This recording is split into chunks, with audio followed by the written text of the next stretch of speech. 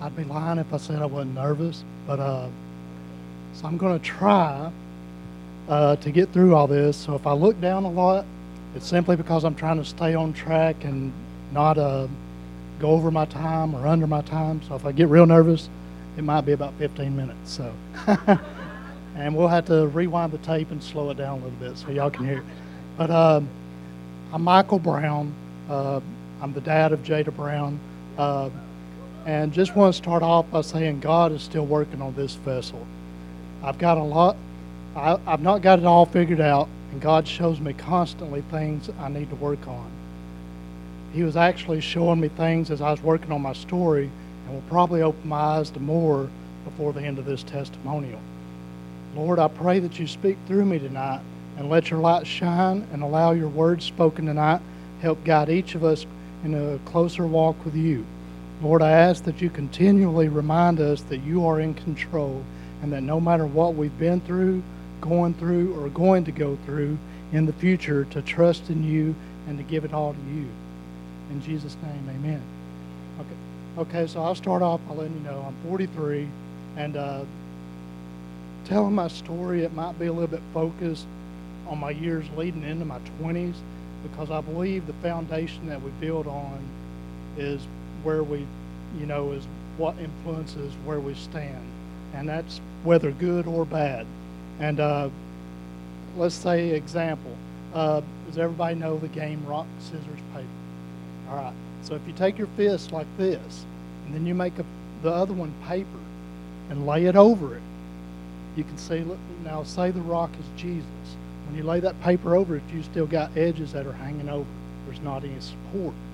So if that's Jesus and your foundation is that, then you need more Jesus, right? So anyways, so if you lay your hand on this like paper, and this is the foundation, this is Jesus, then look at all the foundation you got. So that just lets us know that we definitely always need more Jesus. You can never have too much.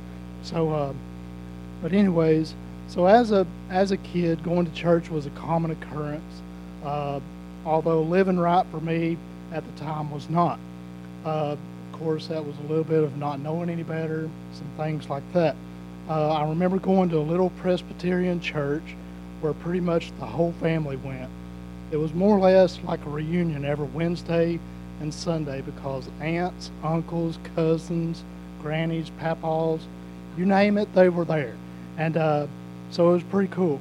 I went a lot, whether it was with my parents or after spending the night with relatives, we would always go.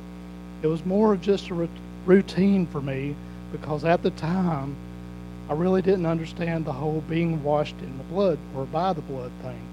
I mean, I was a little boy and remember always getting hurt and bleeding a lot, and Mom never could get all the blood stains out of my clothes. So I didn't understand how this blood of Jesus was going to wash things white as snow. So although I do remember having the fear of the age of accountability, or just not knowing any better, kind of just wonder, what is this age that I'm going to have to know for sure that the choices I make are going to either allow me or keep me from going through those pearly gates. And as you know, I mean, we make choices daily, sometimes good, sometimes bad. And as I was growing up, I was a typical little boy doing little boy things, playing in the dirt, riding bikes, and getting into pretty much everything. You never know when one simple choice is going to have a huge impact on your life to come, no matter what age.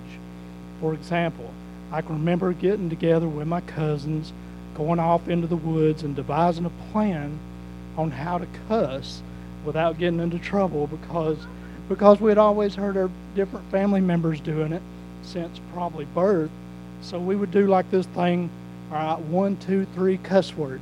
That way nobody could tattle on each other, and each one of us had said a cuss word. So then, or maybe the time me and my cousin, we just got off the school bus and it went and it always did a round and come back by us. And we thought it would be funny to flip him a bird as he drove back by. Well, not thinking of any repercussions, till the next day, we was all giggling about it. Next day, we get called up to the principal's office, which a paddling was waiting on us. And so then we get home, and the stingings finally wore off your bottom, just to find out that your mom and dad got a phone call, so you get another paddling. So yeah, that was awesome.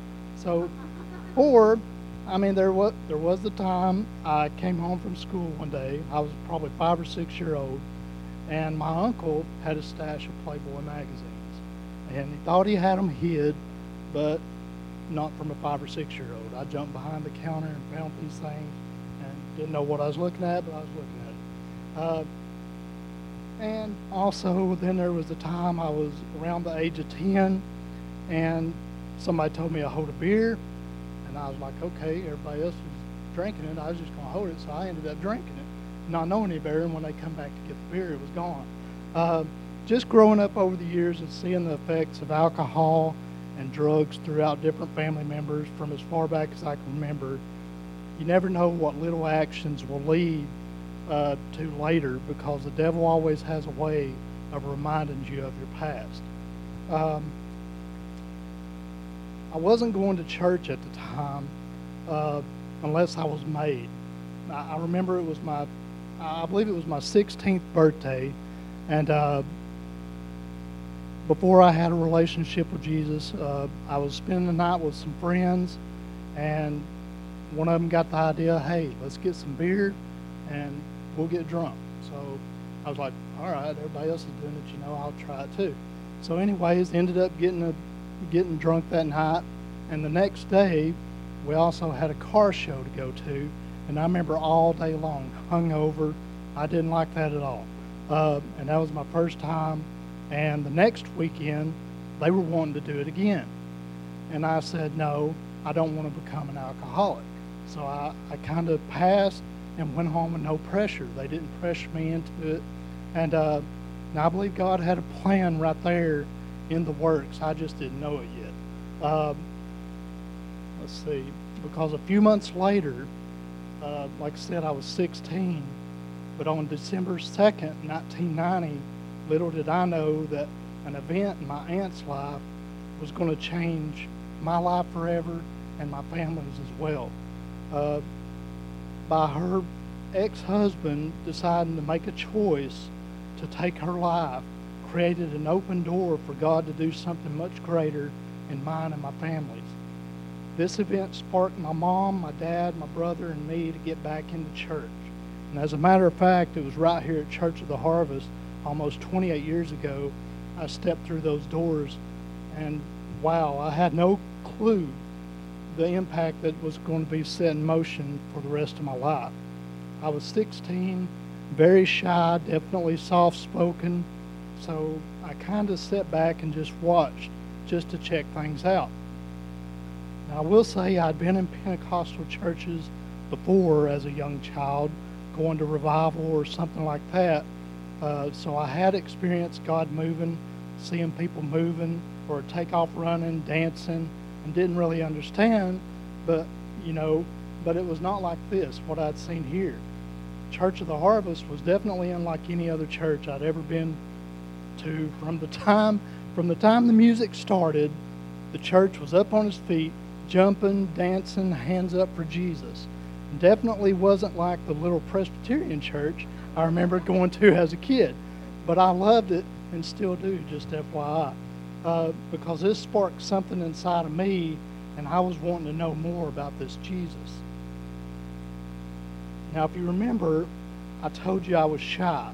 I would sit with my parents and kind of people watch before the service, and usually a teen or the youth pastor, Steve Parker at the time, would walk up and invite me to sit with the youth group, which at that time we had 2 or 3 rows on the left-hand side that we'd always sit at.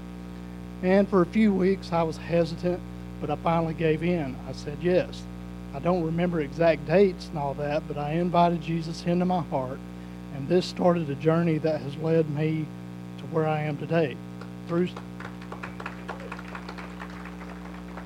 Now, of course, there has been some ups and downs in all this, but at that time I was giving it all. If the doors were open, I was here. Sunday morning, Sunday evening, Tuesday night teens, Wednesday night service, drama team, and once I graduated, it was young, energetic singles, men's prayer, and not counting fundraisers and volunteer work. I was just here. I was happy to be here, and it was awesome. I'd experienced the fire of God that I'd never encountered before. I was new to all this, but dove right in. Everything felt like I was on top of the mountain for a while, and then it seemed like going back to school and hanging out with the same crowd or people I worked with, I would start slacking or backsliding was the common term. The real world struggle. And as many of you know, it's not easy being around people that are doing those things in front of you that you seem to struggle with or that would bring you down. Now, my struggle in school didn't seem like much looking back because I thought I was a pretty good kid. I mean, I only got in trouble when I got caught. But John 10:10 says, "The thief comes not but for to steal, kill, and destroy." Now, I could step away from a lot of things at times or from certain things, but what used to bring me down the most when I first got saved was cussing, listening to non-Christian music, and these little things, lustful, impure thoughts. You might think at the time it's just a little cuss word, or it's just a song, or it's just one picture of a naked girl. But just like I told you from before, when I was younger, looking at those magazines, you say to yourself, well, it's just one nude picture, and then it goes to one nude scene on TV, then it's just a one porno movie, and then it leads you to doing things that you're watching with people. So it just continues so on and so on. But when those temptations come back the next time, they seem harder and harder to say no to until you no longer are saying no and you're just going along with whatever comes at you, and then you're bound by it. Especially when friends, co-workers are encouraging you those things by cussing around you, playing their music around, or them telling stories of their relationships, doing things outside of marriage that they shouldn't be doing. Especially if those friends or co-workers, they're not trying to live right. And that brings me to a point, that's why you should surround yourself with those who love and are on fire for Jesus. Now, during this time, I was still in church and seemed I'd do good for a while, and then it'd be like every Sunday, I was the one lifting my hand or going to the altar, needing to get back on track. Let's see. I can remember saying, man, if I just get through this week or through this school year, things will get better around me, because I won't have those influences. Now, looking back on those little things actually was tormenting my relationship with Jesus. And just a little side note, if you're the one raising your hand every week or every time there's an altar call, or you're the first one up here, don't feel bad, because that's what you need to be doing. And I mean, I still do it if I need to, it's not bringing anybody down, because you need as much Jesus in your life, and if that's what it takes for you to come up here, then whatever you do it. Let's see. I lost my place. This is awesome. So, all right. The rock music I was listening to was not filling my mind with the love of the Father, but a love of lust because of the lyrics being planted in my brain. I can even recall us going out back here where the basketball court is now and burning our old records and tapes and just crushing those. And just a little rabbit trail here to let you know how old I am. There used to be this little magazine called TV Guide. And in that TV Guide, there would be a little advertisement that said 12 CDs for 1 penny. All right? And if you bought one at the regular price, you get 5 more free. So who is not going to pay 1 CD and you get 17 free? So anyways, that's just a disguise, just so you know, because most of the time there was only like 5 Christian CDs in that list. So that meant the other 12 had to be secular. So then, there you go. There was the devil's way in right there. And at one time, I had over 200 CDs and probably busted all those out here and then went right back and bought them all again because you see that little advertisement. But anyways, getting back on track, the cuss words coming from my mouth were foul and not letting me speak the word or the love of God, and the lustful, impure thoughts were clouding my vision and distracting me from seeing what God really had in store for me. I would constantly pray to be delivered, but seemed I just couldn't break the chains. It just seemed that I let my choice to give in overpower my stand-up and fight. This constantly bothered me because I wanted so much to be 100% in my relationship with Jesus, but these things hindered me from seeing God's vision for me and hearing His voice. I had even had people speak over me, and I had visions myself of what God had planned for me. I just wasn't listening to God as much as I should have. God doesn't always speak in the same way. It could come from someone or from inside you where it's only you hearing, or sometimes it can come from someone else speaking to you. Do you know the voice of God when He speaks to you? And from the Message Bible, Proverbs 3:6-7 says, "Listen for God's voice in everything you do. Everything you go, or everywhere you go, He's the one who will keep you on track. Don't assume that you know it all. Run to God and run from evil." Now, by this time, I had graduated and was probably close to 20 years old. And this is a verse I'd read many times, but should have paid more attention to it and did what it said. I felt if I wasn't giving God 100%, I was letting Him down. So instead of running to God with all my junk, I ran away from Him. And I figured I would try fixing it myself and then coming back when I had worked on myself. What a mistake that was, thinking I could do it without Him. Remember earlier I mentioned about the more Jesus we have as our foundation, the stronger we stand. Well, this is where I really went wrong, because I went the opposite way. In fact, it would be about 20 years before I started working on my relationship with God again. So I feel my choice to run from God instead of to Him left a void in me that I kept trying to satisfy with worldly options because I was missing His love. Drinking was a thing that I went to. Of course, I always went back to cussing. I labeled myself as a social drinker because I didn't have to do it every day. Now, if my friends called and said, "Hey, let's go out and have a drink," yeah, I'd go. Or the weekends, yeah, I would go. But it just, anything and everything, you'd let one thing in, and then, it was just getting away from Jesus was letting all this stuff just have a whirlwind on me. And but even after all the hangovers, the void was still there, and drinking led to finding love in all the wrong places. Those relationships were not working out, and that led to having low self-esteem and loneliness at times, which led to more drinking and more bad relationships. Not saying all relationships were bad because of the women I met. It was probably me being in the state I was in as well.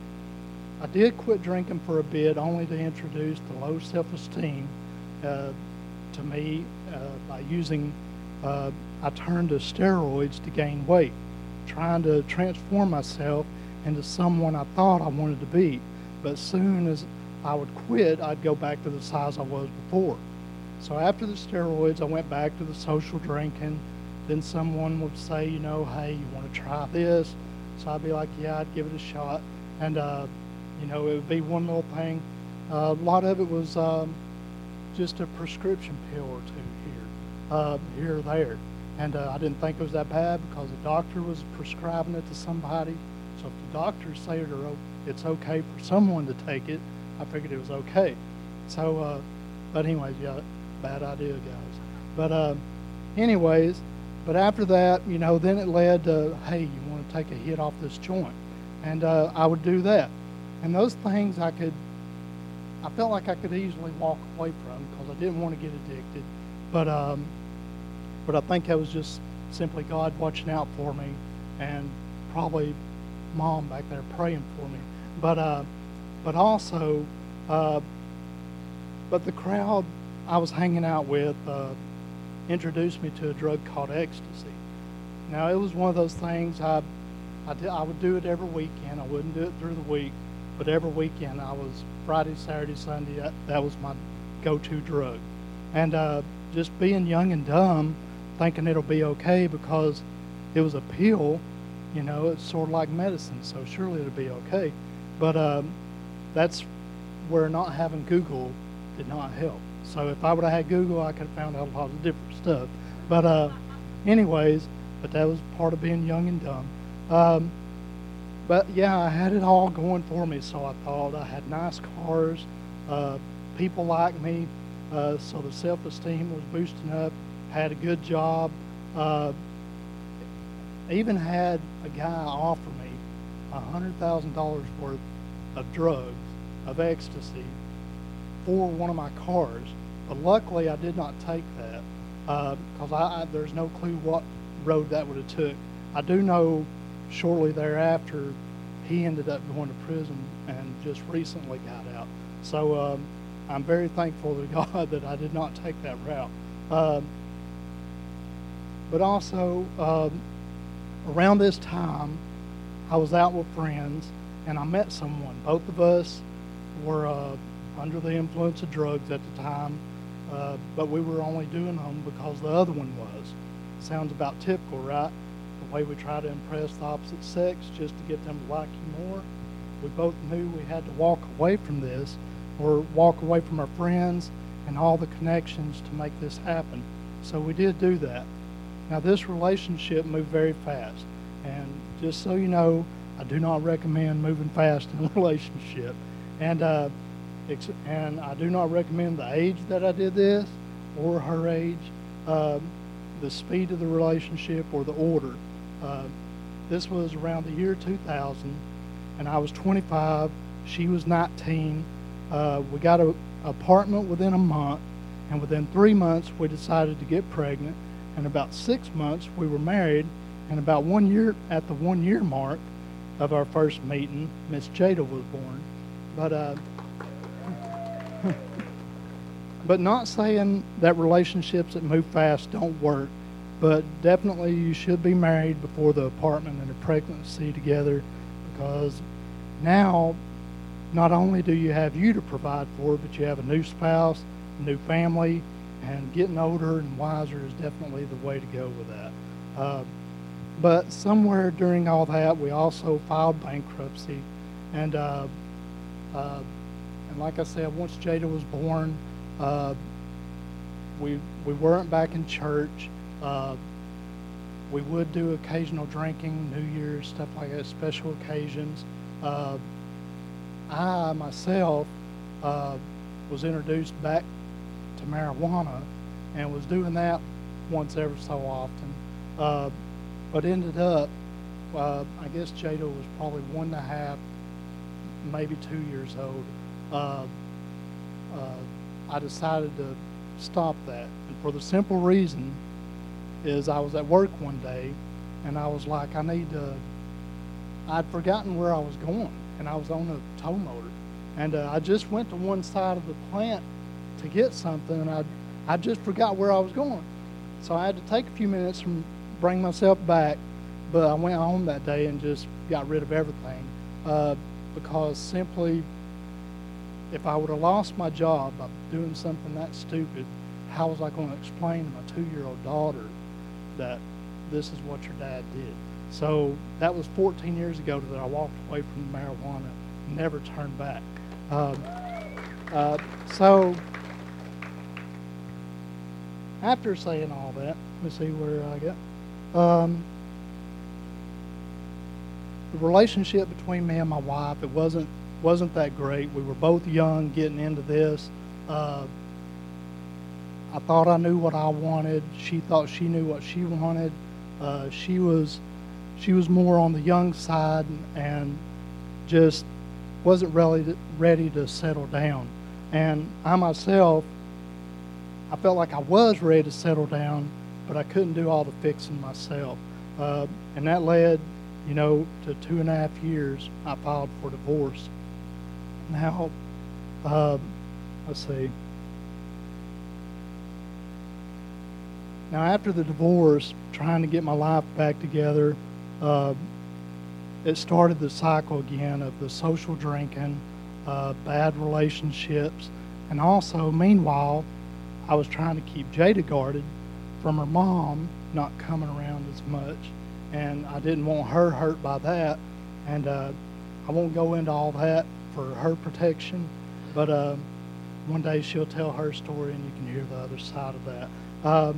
But also, just, I knew if I was to get in a relationship with or bring those people around and Jada got close to them, that was going to hurt her as well. So I kept a lot of that, my relationships, hidden. And still to this day, Jada doesn't know whether that was my girlfriend at the time or friends. There's still a lot of them she doesn't know about. So, not a lot, but I'm just saying she doesn't know. But anyways, but yeah, I did have to move back in with my parents and to get things back straight because my credit was in a mess. And not knowing that was actually going to be a 10-year decision, getting everything back in order. It just takes time, just so y'all know.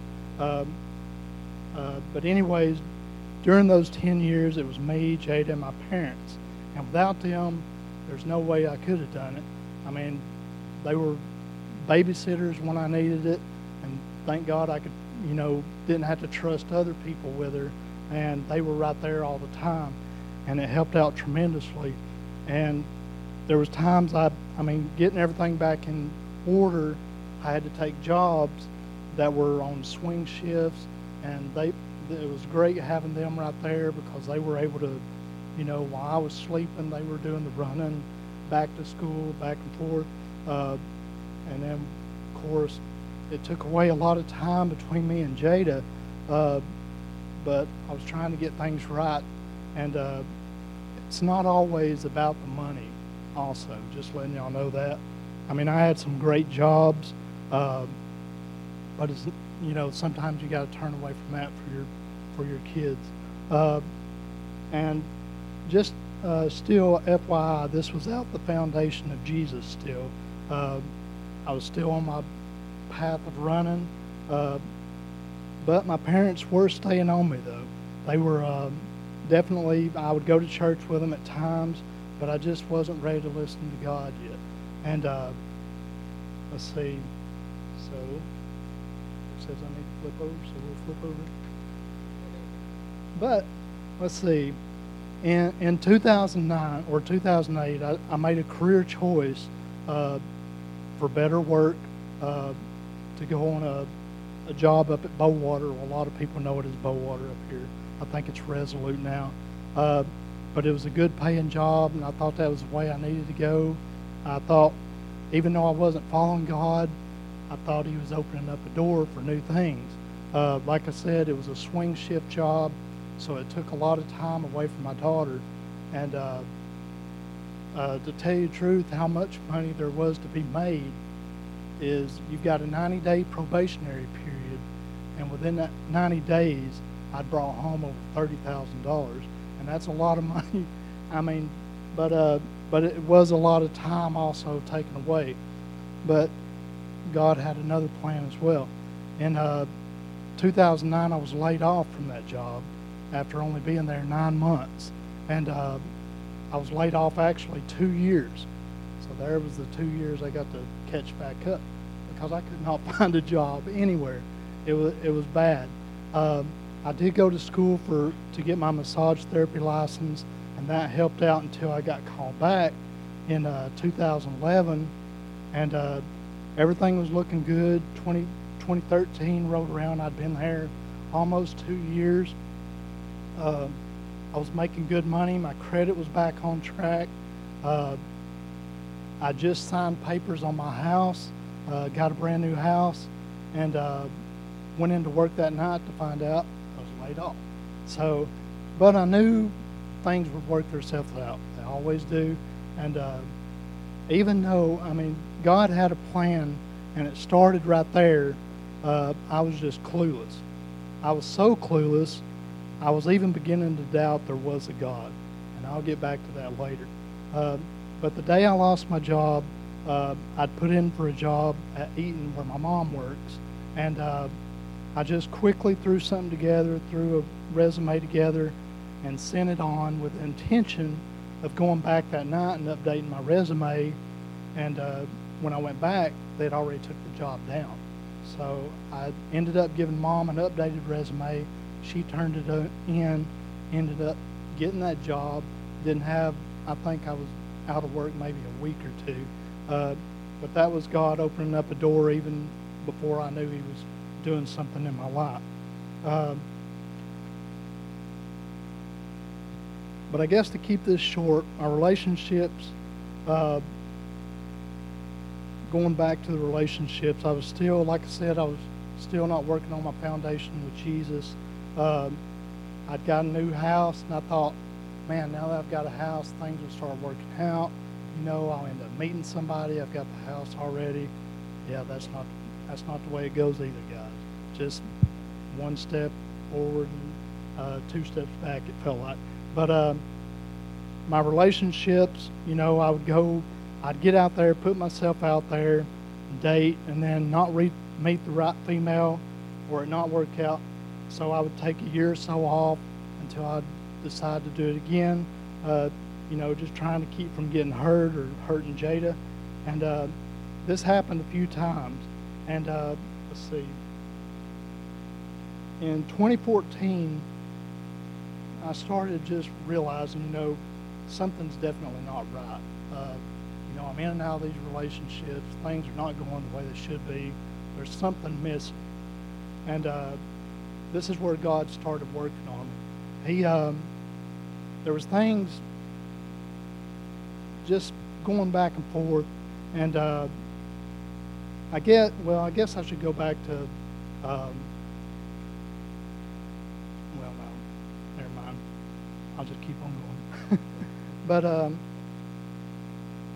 But I did end up meeting someone, and we were steadily going to church. Although, mind you, it took a little bit for God to whip me back into shape, because I would drink a beer, a wine here and there, and still slinging those cuss words around. And which during that 10-year period, I had the most foul mouth ever. And my daughter can vouch for that, Mom and Dad. I hope they've forgiven me by now, all the hurt I did, because it was just words to me. I wasn't meaning any of it. I just threw it out there without regard. But yeah, God was doing a work in me. And after about a year, we had even discussed marriage, but God had a different plan. We had broke up around November 2015, and at that point, I just decided to give it all to God and let Him take control. And then this is the point where I knew exactly what that blood covered that I was talking about earlier, the blood of Jesus.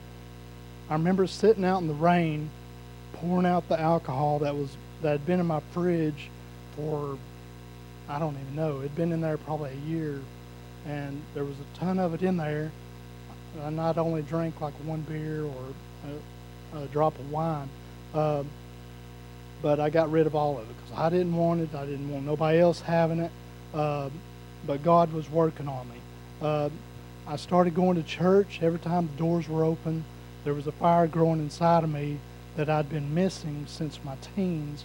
And in December 2015, I told God, I'm giving 2016 to you. I'm not dating anyone the whole year. I'm just working on my relationship with you. So January 1st came, and off we go. Mine and God's relationship started going places I've never been before. My prayer life was taking on new levels. I was truly hearing God's voice without interruption. I was going to 2 different churches every time the doors were open, and I still am today. God was doing a work in me I'd longed for over 20 years. He was filling in the void with all that I'd been missing for over 20 years, and that void He was filling it with His love. So anyways, getting back to that,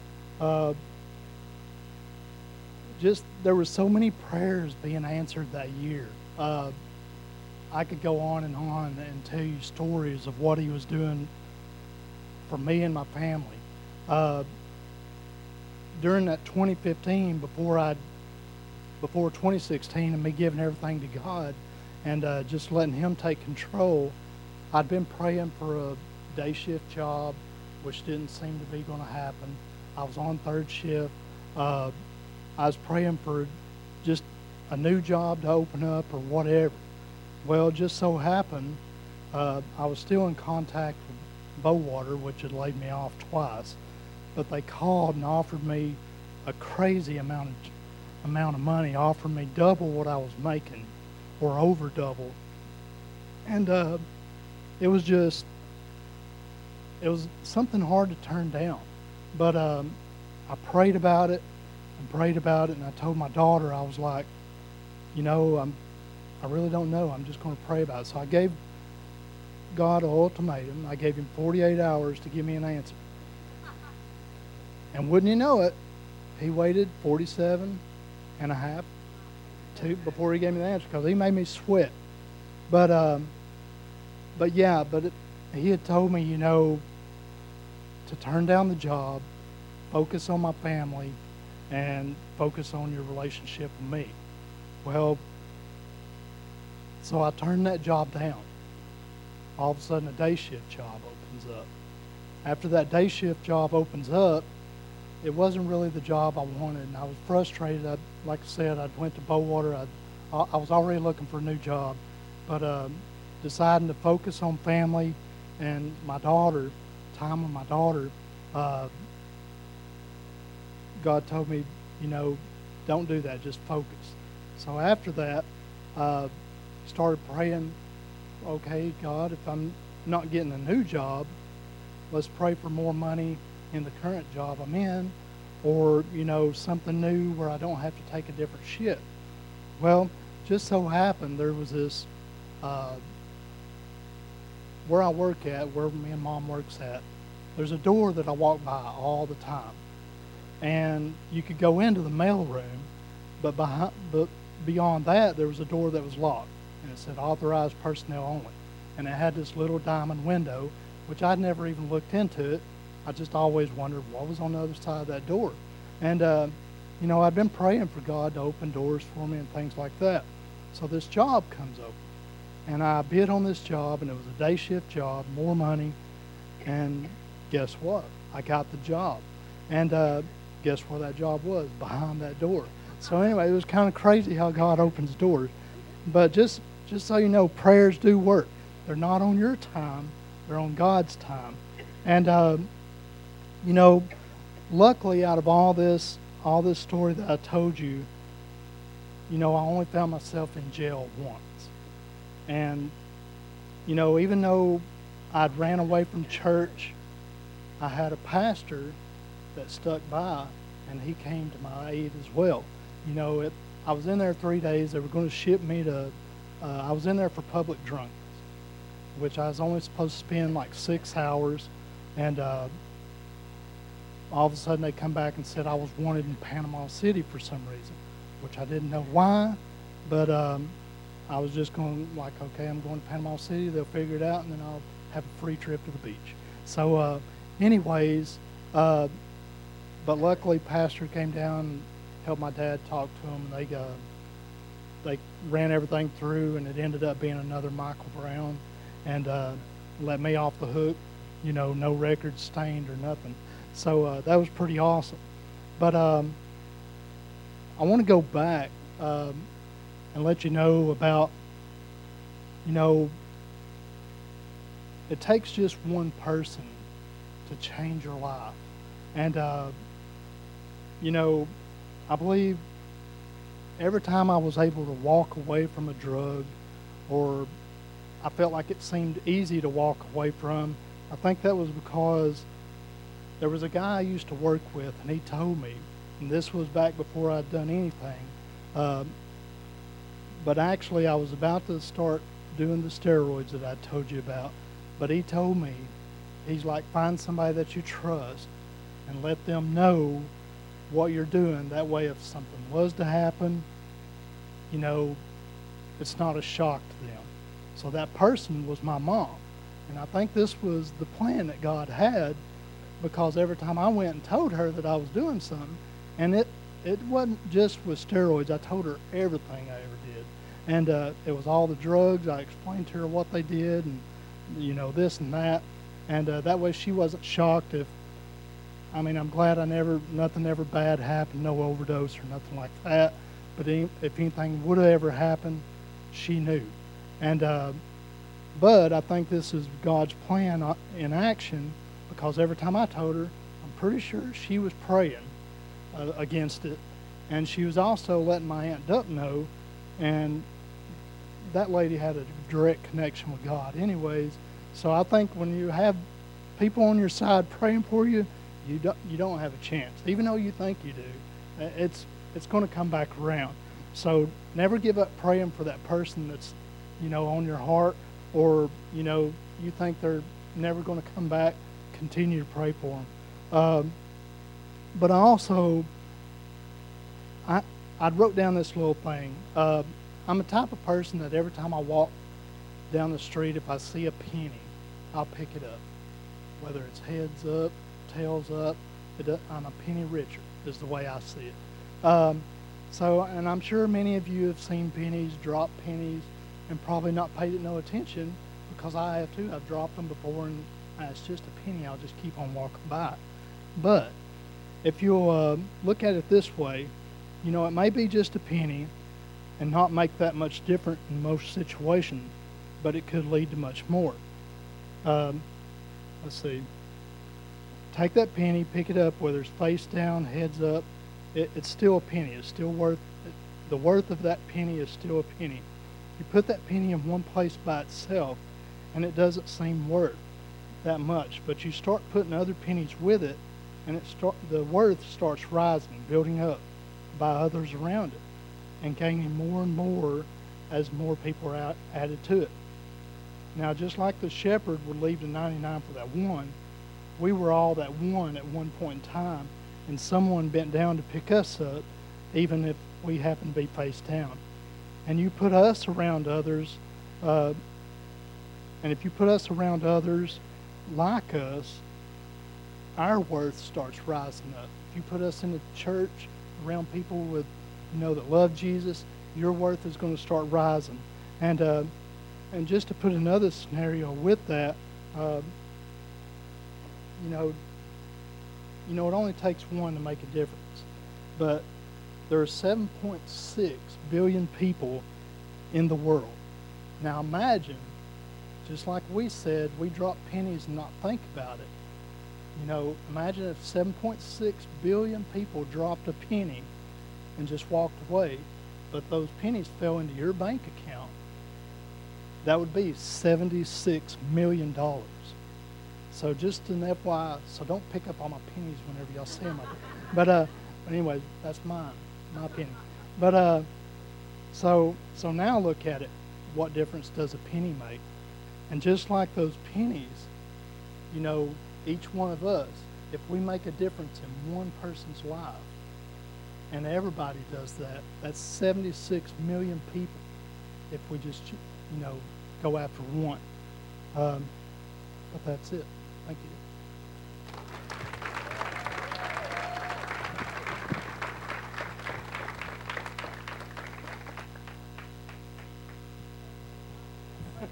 I was so involved in that story. Does anyone have a question for Michael you'd like to ask? I know there's some comments. Anything you want? Pastor Todd.